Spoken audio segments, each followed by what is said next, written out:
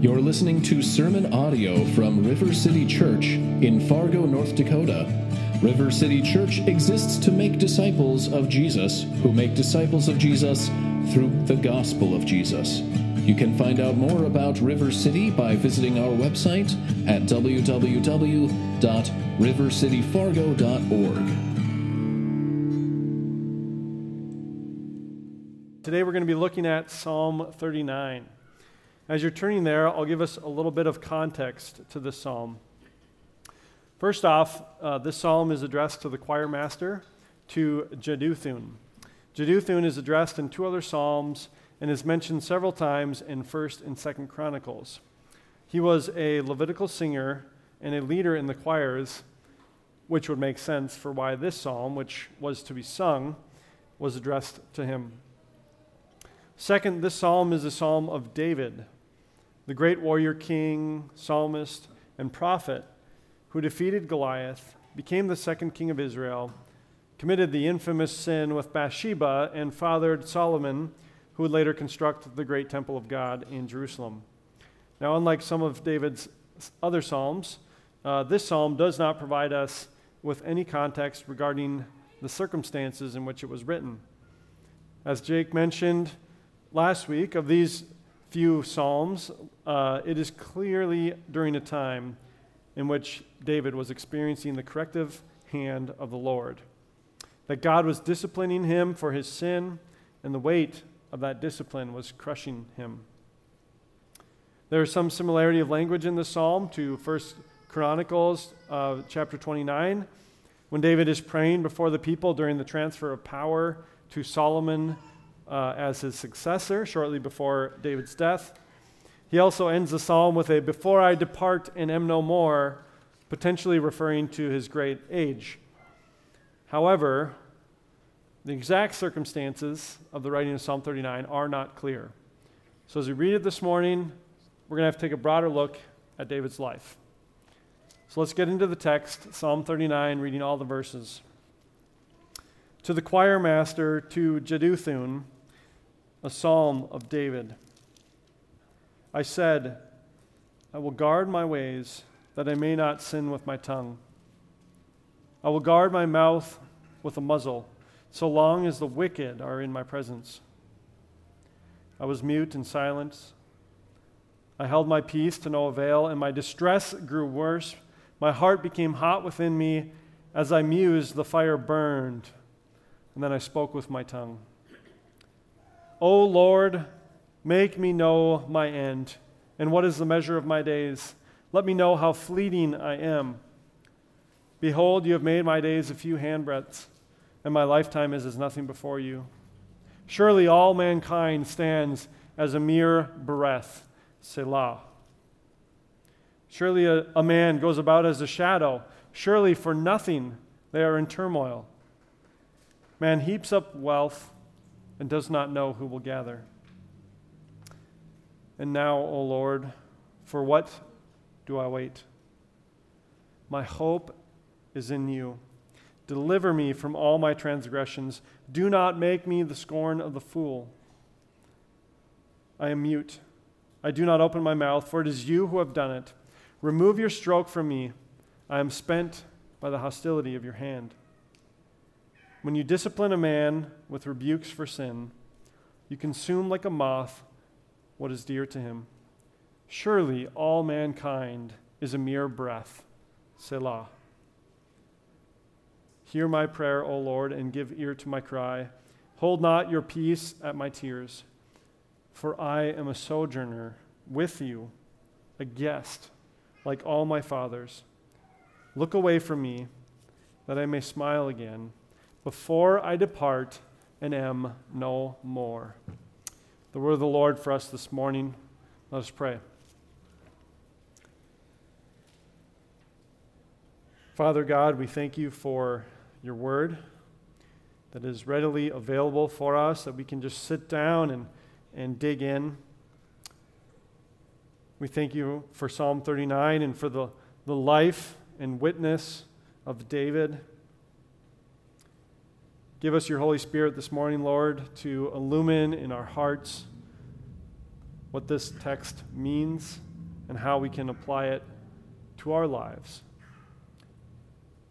In your Son's holy name, amen. Discipline. Discipline is a word that in today's society has become quite controversial, with a wide range of opinions on what's best for a child, with the overall trend towards less discipline. Some argue that we should do away with spanking, that it is harmful to children's development and well-being, and some go far as to say that it's actually child abuse.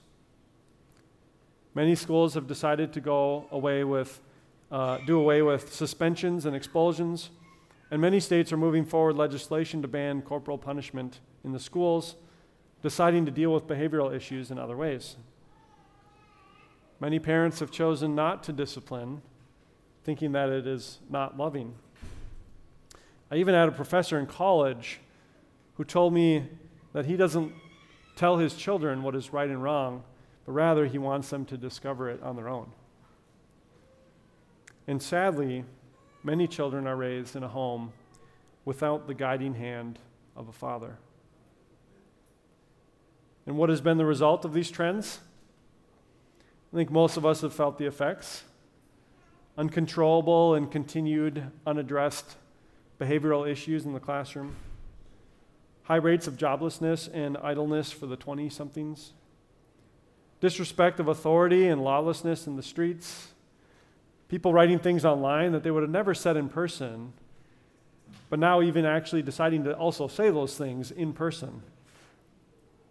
And I think we've all been around children of parents who do not discipline them. Now, hopefully my kids didn't come to mind when you think of that. What I would like for us to see today is that discipline is actually good for us, and not our human, imperfect, and sometimes even sinfully delivered discipline, but the Lord's perfect, loving, and fruit-producing discipline. So what I would like to propose today is this. God disciplines those whom he loves, and though it is unpleasant in the moment, it produces fruit in us and draws us to our Savior. I'll repeat that. God disciplines those whom he loves, and though it is unpleasant in the moment, it produces fruit in us and draws us to our Savior.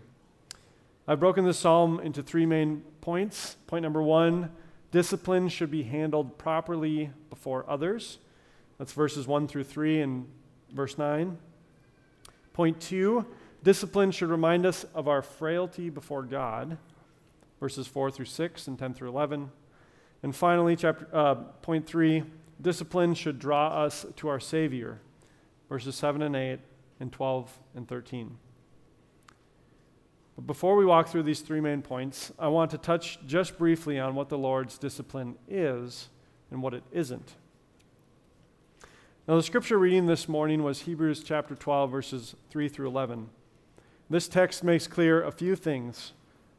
First, if you are loved by God, you will be disciplined. For to not be disciplined would to mean that you are not his children. Verse 8 reads, if you are left without discipline in which all have participated, then you are illegitimate children and not sons. Second, God disciplines us for our good.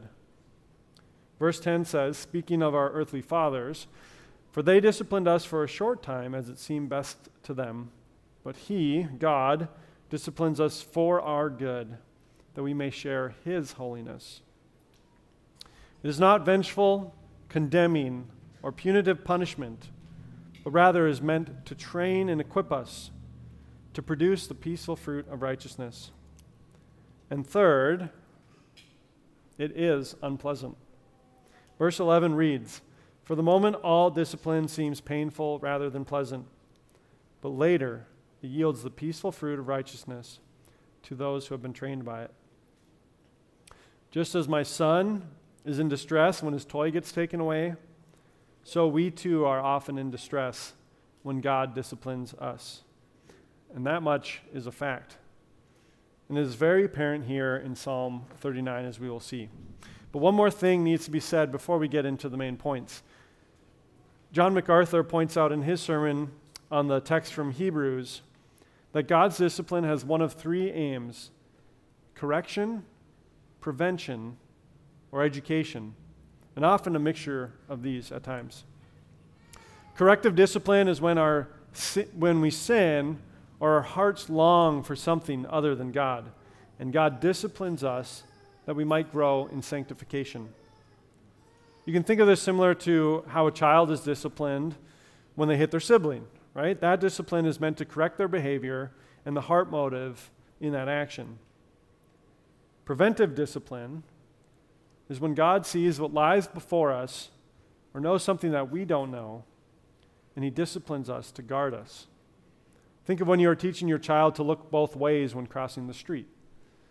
They haven't sinned by walking into the road unawares, but for them not to be trained to look both ways would be to condemn them to an untimely end.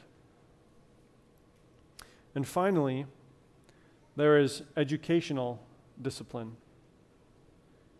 This may be when a loved one passes away, or your child goes through a rebellious stage, or you lose your job. In those three examples, God may be using those experiences to increase your understanding of the shortness of life, your inability to control others, or to show the fleeting nature of earthly riches. He often uses this form of discipline so that we can sympathize with others, that we can have some understanding of what they're going through, and are able to provide encouragement and hope to our brother or sister in their time of difficulty. It seems to me that the discipline that David is experiencing in this psalm is corrective discipline. There are a few indicators that make me think this is the case. First, he says in verse 10, "Remove your stroke from me. I am spent by the hostility of your hand." Then in the next verse, he says, "When you discipline a man with rebukes for sin," and earlier he wrote in verse 8, "Deliver me from all my transgressions." To me, it is clear that the reason for David's anguish in this psalm is a result of God disciplining him for sins that he had committed. If we look at David's life, we'll see that he was well acquainted with corrective discipline. One of the most famous sins in all of history was David's adultery with Bathsheba and the killing of her husband on top of that. Now, we don't know that this was the sin that led to God's discipline that David is experiencing here in Psalm 39, though it very well might be because that sin had very lasting effects in David's life. But I'd like to read a good portion of that story from 2 Samuel chapter 12 so you can see God's corrective discipline at play. Now, this is the prophet Nathan confronting David after Bathsheba's husband Uriah had been killed at David's command. It says in chapter 12 of 2 Samuel, verse 11, "Thus says the Lord," this is Nathan speaking, "Behold, I will raise up evil against you out of your own house, and I will take away your wives before your eyes, and give them to your neighbor, and he shall lie with your wives in the sight of the sun. For you did it secretly, but I will do this thing before all Israel and before the sun." For you did, David said to Nathan, "I have sinned against the Lord." And Nathan said to David, "The Lord also has put away your sin. You shall not die. But nevertheless, because by this deed you have utterly scorned the Lord, the child who is born to you shall die." Because of David's sin, the Lord disciplined him in several ways. He raised up evil against him out of his own house, which is fulfilled by his son Absalom in his rebellion. His neighbor lay with his wives in broad daylight, also during the story of Absalom, and the death of the first child that he had conceived with Bathsheba, which quickly follows the passage we just read. So in looking at the psalm, we can know that David is well acquainted with God's corrective discipline, and not only light corrective discipline, but severe discipline. Now, with that in mind, let's look at our first point. Discipline should be handled properly before others. David begins this psalm in verse 1. I said, I will guard my ways, that I may not sin with my tongue. I will guard my mouth with a muzzle, so long as the wicked are in my presence. In verse 9, he says, I am mute. I do not open my mouth, for it is you who have done it. Why is David needing to tell himself to remain silent? Why is he being so careful about speaking in the presence of the wicked? I believe it's because he is concerned about dishonoring God if he were to speak. And he's being extremely wise in his desire to remain silent. If David were to open his mouth while in great distress, particularly before the wicked, he runs the risk of saying something that might sound like blaming God, or maybe lacking in faith in him. He knows that he is in an improper state of mind, that his heart is burning within him, and he does not want to inadvertently open his mouth and out comes a sinful tongue. The Bible has much to say about controlling your tongue. Proverbs chapter 17, verse 27 reads, Whoever restrains his words has knowledge, and he who has a cool spirit is a man of understanding. Even a fool who keeps silent is considered wise. When he closes his lips, he is deemed intelligent. James chapter 1, verse 26 reads, If anyone thinks he is religious and does not bridle his tongue, but deceives his heart, this person's religion is worthless. James goes further to say in chapter 3, If we put bits into the mouths of horses so that they obey us, we guide their whole bodies as well. Look at the ships also. They are so large and are driven by strong winds, but they are guided by a very small rudder wherever the will of the pilot directs. So also the tongue is a small member, yet it boasts of great things. How great a forest is set ablaze by such a small fire. And the tongue is a fire, a world of unrighteousness. The tongue is set among our members, staining the whole body, setting on fire the entire course of life, and set on fire by hell. For every kind of beast and bird, of reptile and sea creature can be tamed and has been tamed by mankind. But no human being can tame the tongue. It is a restless evil, full of deadly poison. With it we bless our Lord and Father, and with it we curse people who are made in the likeness of God. My brothers and sisters, be careful that your tongue is not unleashed, unbridled. How many relationships have been destroyed by a word uttered carelessly in frustration? How many times have we spoken a word that brought shame to ourselves or to others when it would have been better if we had remained silent? How quick we are to post on social media the passing thoughts of our mind when we would do better to sleep on our thoughts and reconsider them in the morning when the storm has passed. When your heart is burning within you, don't let that fire escape through your mouth. Or maybe like the cigarette butt that sets thousands of California acres ablaze, destroying your relationships in its wake and bringing great dishonor to God. David continues in verse 2, I was mute and silent. I held my peace to no avail, and my distress grew worse. And my heart became hot within me. As I mused, the fire burned, and then I spoke with my tongue. Nathan, what are you talking about? Didn't you just tell us we need to remain silent? I just talked about how we must restrain our tongues, and David has set out with great intentions of keeping silent, but here he is opening his mouth. What gives? I would argue that David actually doesn't open his mouth unwisely in this case, but rather there's much to be learned from him even in this. Who is the recipient of his mouth having opened? Who is he directing his words to? Verse 4 gives us the answer. It's God.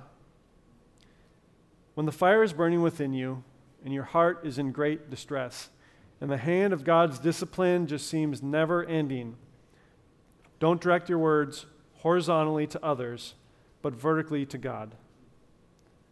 David knows what he is doing here.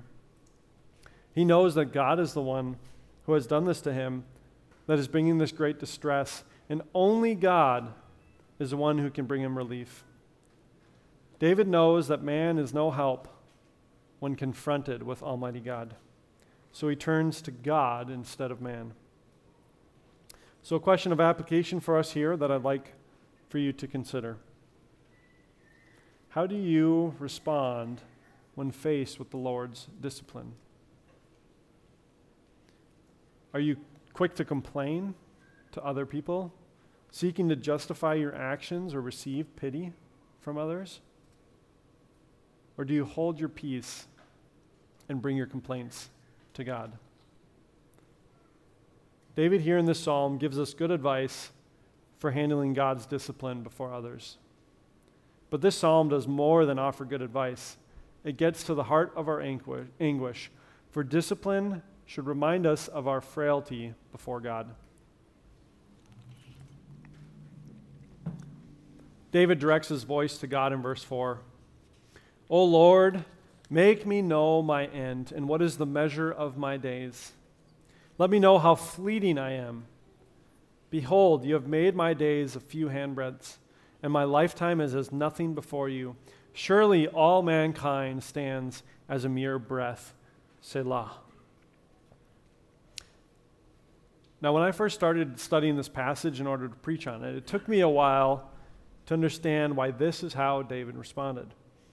I understand the cry of verse 10 where he says, "Remove your stroke from me. I'm spent by the hostility of your hand." As that seems like the cry that I would make when feeling the weight of God's hand. But the start of David's response is different as he goes into this long monologue on the fleeting nature of his life. I believe the reason that David is responding this way is because the discipline he's receiving has reminded him of the vanity of his earthly desires and of the frailty and brevity of his life. Have you ever had a conversation with someone who had a near-death experience? And I'm not talking about somebody who ran a red light and almost got hit. I'm talking about somebody who was sick or wounded and just barely clinging on to life. I've had the pleasure of speaking with a few people like that over the years. And the one thing that seems common among them is that they now have a different perspective on life. The grass is greener, the smell of spring is sweeter, if you have a spring, and the gentle breeze is more refreshing than it was before. You live life differently when confronted with death. Solomon writes in Ecclesiastes chapter 7, verse 2, "It is better to go to the house of mourning than to the house of feasting, for this is the end of all mankind, and the living will lay it to heart." David is asking that the Lord would remind him once again of how brief his life really is. Let me know how fleeting I am. He describes it as a few handbreadths, which in that time was one of the smallest measurements used, with one handbreadth basically the width of 4 fingers side by side like this. He's essentially asking, show me how worthless all my earthly pursuits are compared to you.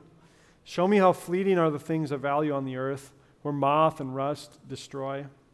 And show me that this discipline is temporary, like all the rest. I found the second part of verse 6 very striking. Surely for nothing they are in turmoil. Man heaps up wealth and does not know who will gather. Now, a few months ago, my Grandpa Leonard passed away after a long life of cattle ranching in the small town of West Hope, North Dakota. Anyone know where West Hope is? A few people. At his passing, the family was asked to go through his belongings at the old farmhouse and take what they would like. So when we went up to the funeral, my stepdad and my brothers went to the house and were kind of looking around. And some of the young kids there, hopefully not my kids, but probably my kids, part of that, were going around and just sticking random things in their pocket that they find on the tables. And my stepdad said to me something along the lines of, "It's hard to watch. Someone having worked his life for all these things, collecting things that meant something to him. And now look at it.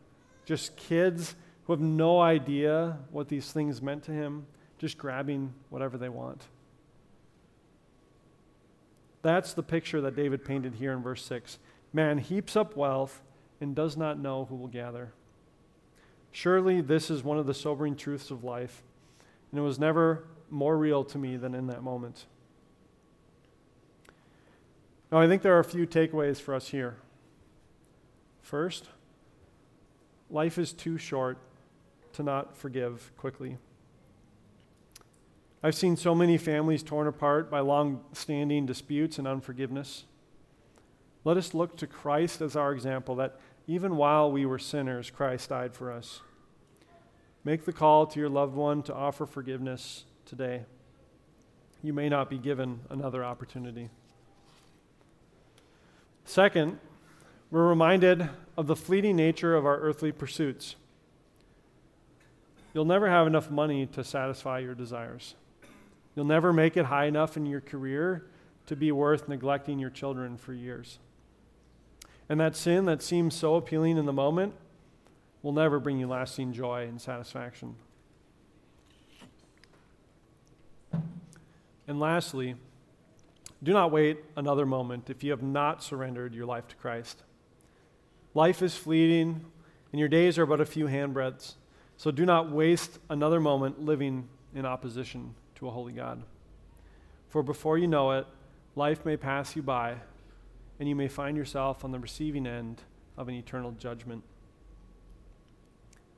Now, before we move to our final point, I'd like for us to look at one more verse, verse 11. It reads, "When you discipline a man with rebukes for sin, you consume like a moth what is dear to him." The moth is usually used in Scripture to refer to its destructive characteristics. Job chapter 13, verse 28 says, "Man wastes away like a rotten thing, like a garment that is moth-eaten." And Christ says in Matthew chapter 6, "Do not lay up for yourselves treasures on earth where moth and rust destroy." So like a moth that consumes the garment, so does David feel like God is consuming what is dear to him. And there are two examples connected to David's sin with Bathsheba of God consuming what was dear to him. The first example was the child of Bathsheba that God promised would die. 2 Samuel chapter 12, verse 15, just a few verses after what we read, reads, "And the Lord afflicted the child that Uriah's wife bore to David, and he became sick. David therefore sought God on behalf of the child. And David fasted and went in and lay all night on the ground. And the elders of his house stood beside him to raise him from the ground, but he would not, nor did he eat food with them. On the seventh day, the child died." The second example is his son Absalom, who fulfilled God's promise of evil rising up against him from within his house.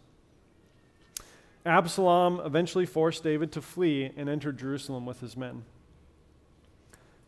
In chapter 18 of 2 Samuel, we then read of Joab and his men killing Absalom against the wishes of David.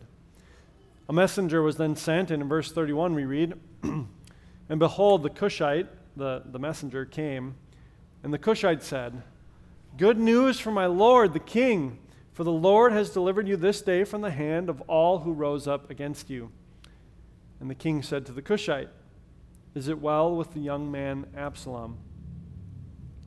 And the Cushite answered, "May the enemies of my lord the king and all who rise up against you for evil be like that young man," which translated means he was killed.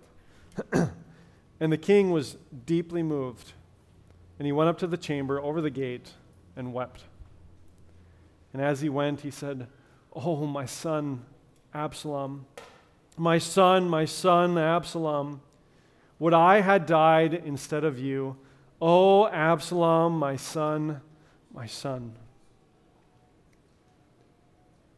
If If ever there was a man who had to bear dreadful consequences for his sin, David is that man. And what are we to do with this story? How could God, taking 2 sons from David, be fruitful in his life? And how are we to respond when things like this happen in our lives? Not always as corrective discipline, but happening nonetheless. For that, we turn to our last point. Discipline should draw us to our Savior. Verse 7 is directly in the center of this passage, and it also serves as a centerpiece of David's prayer. And now, O Lord, for what do I wait? My hope is in you. An entire sermon could be written on this one verse. After looking around and seeing the fleeting nature of the pursuits of man, and after recognizing the brevity of his life and the frailty before God, and after enduring the strong hand of the Lord, David sees nothing else that will satisfy his longing, nothing else that will soothe his weary soul. And in desperation, he turns to the answer to all our troubles, to all our longing, and to all of our questions of why that we have in this life. David turns to God. My hope is in you. When God had directed his corrective gaze toward David, David did not look elsewhere for comfort. He did not look elsewhere for relief. He looked to God, his only hope. And not only was God David's only hope, but God is our only hope. So what is the fruit of the Lord's discipline? Spurgeon writes of this psalm in his Treasury of David, it is not to consume us, but to consume our sins that the Lord aims at in his chastisements. This is the goal of God's discipline, the peaceful fruit of righteousness that we can expect if we are followers of him. God wants to rid us of all of our sinful desires, of all the things that get in the way of us truly loving him fully, because as a father knows what's best for his child, God knows what's best for us. He knows that we will be truly satisfied, that we will be truly at peace only when we find our satisfaction and our peace in him. As a father trains his son in how to look both ways before crossing the street, so our Heavenly Father trains us to avoid the actions that would lead to our destruction. God's discipline produces much fruit in us, and though we might not see it in the moment, over time, that fruit will sometimes yield 2-fold, 10-fold, or even 100-fold. The pain that you're going through will make you long for heaven. When the people you once looked up to and trusted, they betray you or sin in a way that grieves you, we're reminded to put our trust in God and not in man.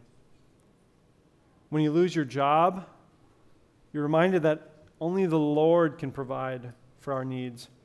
And any sense of security that you might have felt like you can control is ripped out of your heart.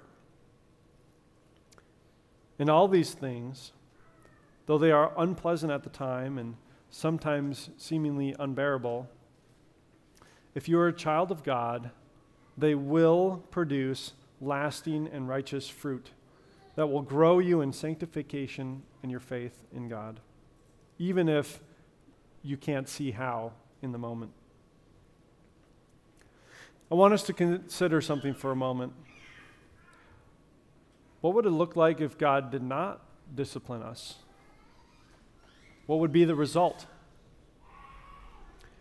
Well, I want to be very clear this morning.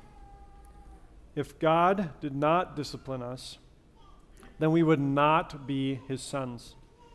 And if we are not his sons, then we would be condemned. For God to leave you in your sin would be to your condemnation. And Paul gives us a very clear picture of this in Romans chapter 1. Verse 24, therefore God gave them up in the lusts of their heart to impurity, to the dishonoring of their bodies among themselves, because they exchanged the truth about God for a lie, and worshipped and served the creature rather than the Creator, who is blessed forever. Amen. For this reason, God gave them up to dishonorable passions. For their women exchanged natural relations for those that are contrary to nature. And the men likewise gave up natural relations with women, and were consumed with passion for one another, men committing shameless acts with men and receiving in themselves the due penalty for their error. And since they did not see fit to acknowledge God, God gave them up to a debased mind to do what ought not to be done. They were filled with all manner of unrighteousness, evil, covetousness, malice. They are full of envy, murder, strife, deceit, maliciousness. They are gossips, slanderers, haters of God, insolent, haughty, boastful, inventors of evil, disobedient to parents, foolish, faithless, heartless, ruthless. Though they know God's righteous decree that those who practice such things deserve to die, they not only do them, but give approval to those who practice them.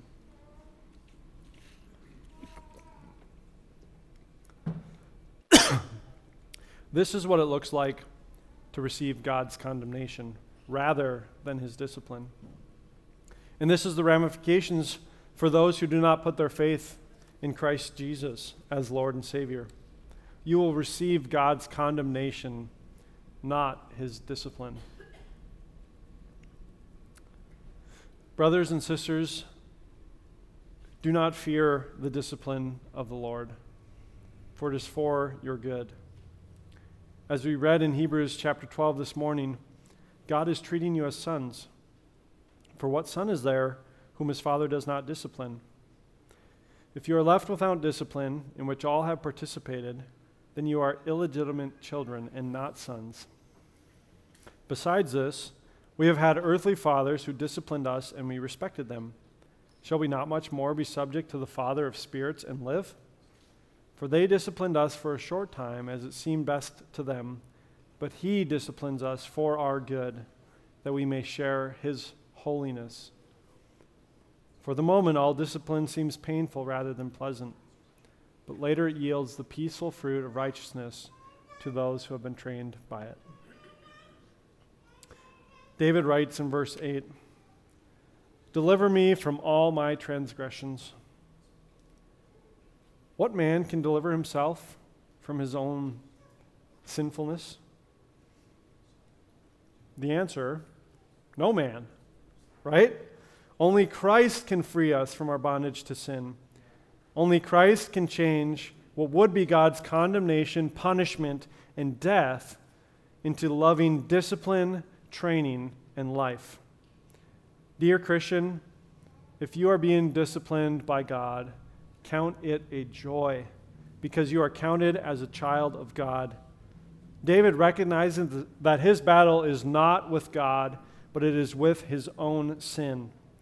Cling to Jesus, and may he set you free. David never loses sight of the fact that God is doing this for his good, that God is on his side. He writes in verse 12, "Hear my prayer, O Lord, and give ear to my cry.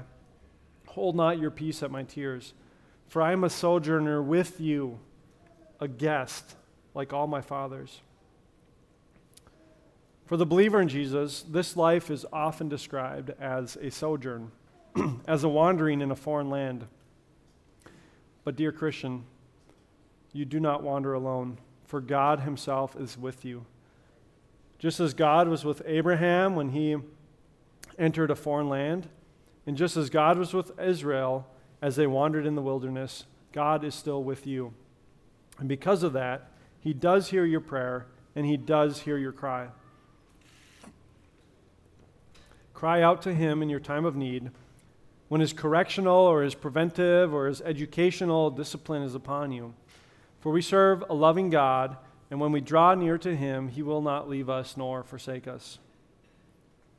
And David concludes in verse 13, "Look away from me," or in some translations, "spare me, that I may smile again before I depart and am no more. David is not asking God to abandon him. I believe what David is saying here is this: God, I've learned the lesson. I understand why your hand is upon me. Spare me. Remove your corrective gaze from me. For I now understand my frailty before you and my need for you. Help me. Deliver me from my sin, for I am spent. I repent. Brothers and sisters, we can go to God in our distress. We can repent of our sins, and God is faithful and just to forgive us and cleanse us from all unrighteousness. I hope it has been made clear this morning that nothing so shapes and molds the believer in their dependence on God as his discipline. It seems to be a universal truth that some of the most faithful, bold, and courageous Christians throughout history have been those most disciplined by God. David himself, described in Scripture as a man after God's own heart, endured some of the most trying and painful discipline. Yet it produced the fruit of righteousness apparent in all the wonderful Psalms that we read today. I would go so far as to say that had David not received the disciplines from God that he did receive, he would have not been the great king we remember today. And many or all of the Psalms that we love would never have been written. I pray that it is now apparent to us all that God disciplines those whom he loves, and though it is unpleasant in the moment, it produces fruit in us and draws us to our Savior. So before, or as I conclude here, I'd like to ask a few more questions of application from this text. The first one: what fruit has discipline yielded in you that would not have been produced otherwise? Or the second question: do you see God's discipline as vengeful, or do you see it as his fatherly care? And third, when you're disciplined by God, do you draw away from or towards Christ? As we close, may we look to our Savior for hope in the midst of God's discipline. For only Christ was able to hold his tongue. For he was oppressed and he was afflicted, yet he opened not his mouth. Only Christ can deliver us from our transgressions, freeing us from eternal condemnation. Only Christ can remove the hand of judgment that would be our undoing and replace it with the hand of discipline, which is for our good. And only Christ can take this life, what feels and seems like only a few handbreadths, and give us an eternal life, no longer in the presence of the wicked, but in the presence of Almighty God. May God's discipline remind us of our frailty and draw us to our life-giving Savior. Amen. Let us pray.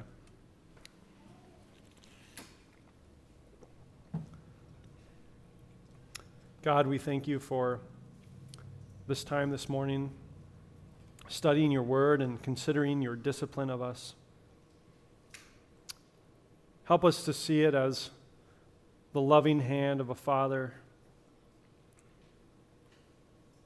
Help us to recognize our sins that sometimes are causing the consequences and circumstances that we're going through. May we repent of those, Lord. Help us to find our hope and our faith in you. And may your discipline, Lord, draw us to our loving Savior. And it's in his name we pray. Amen.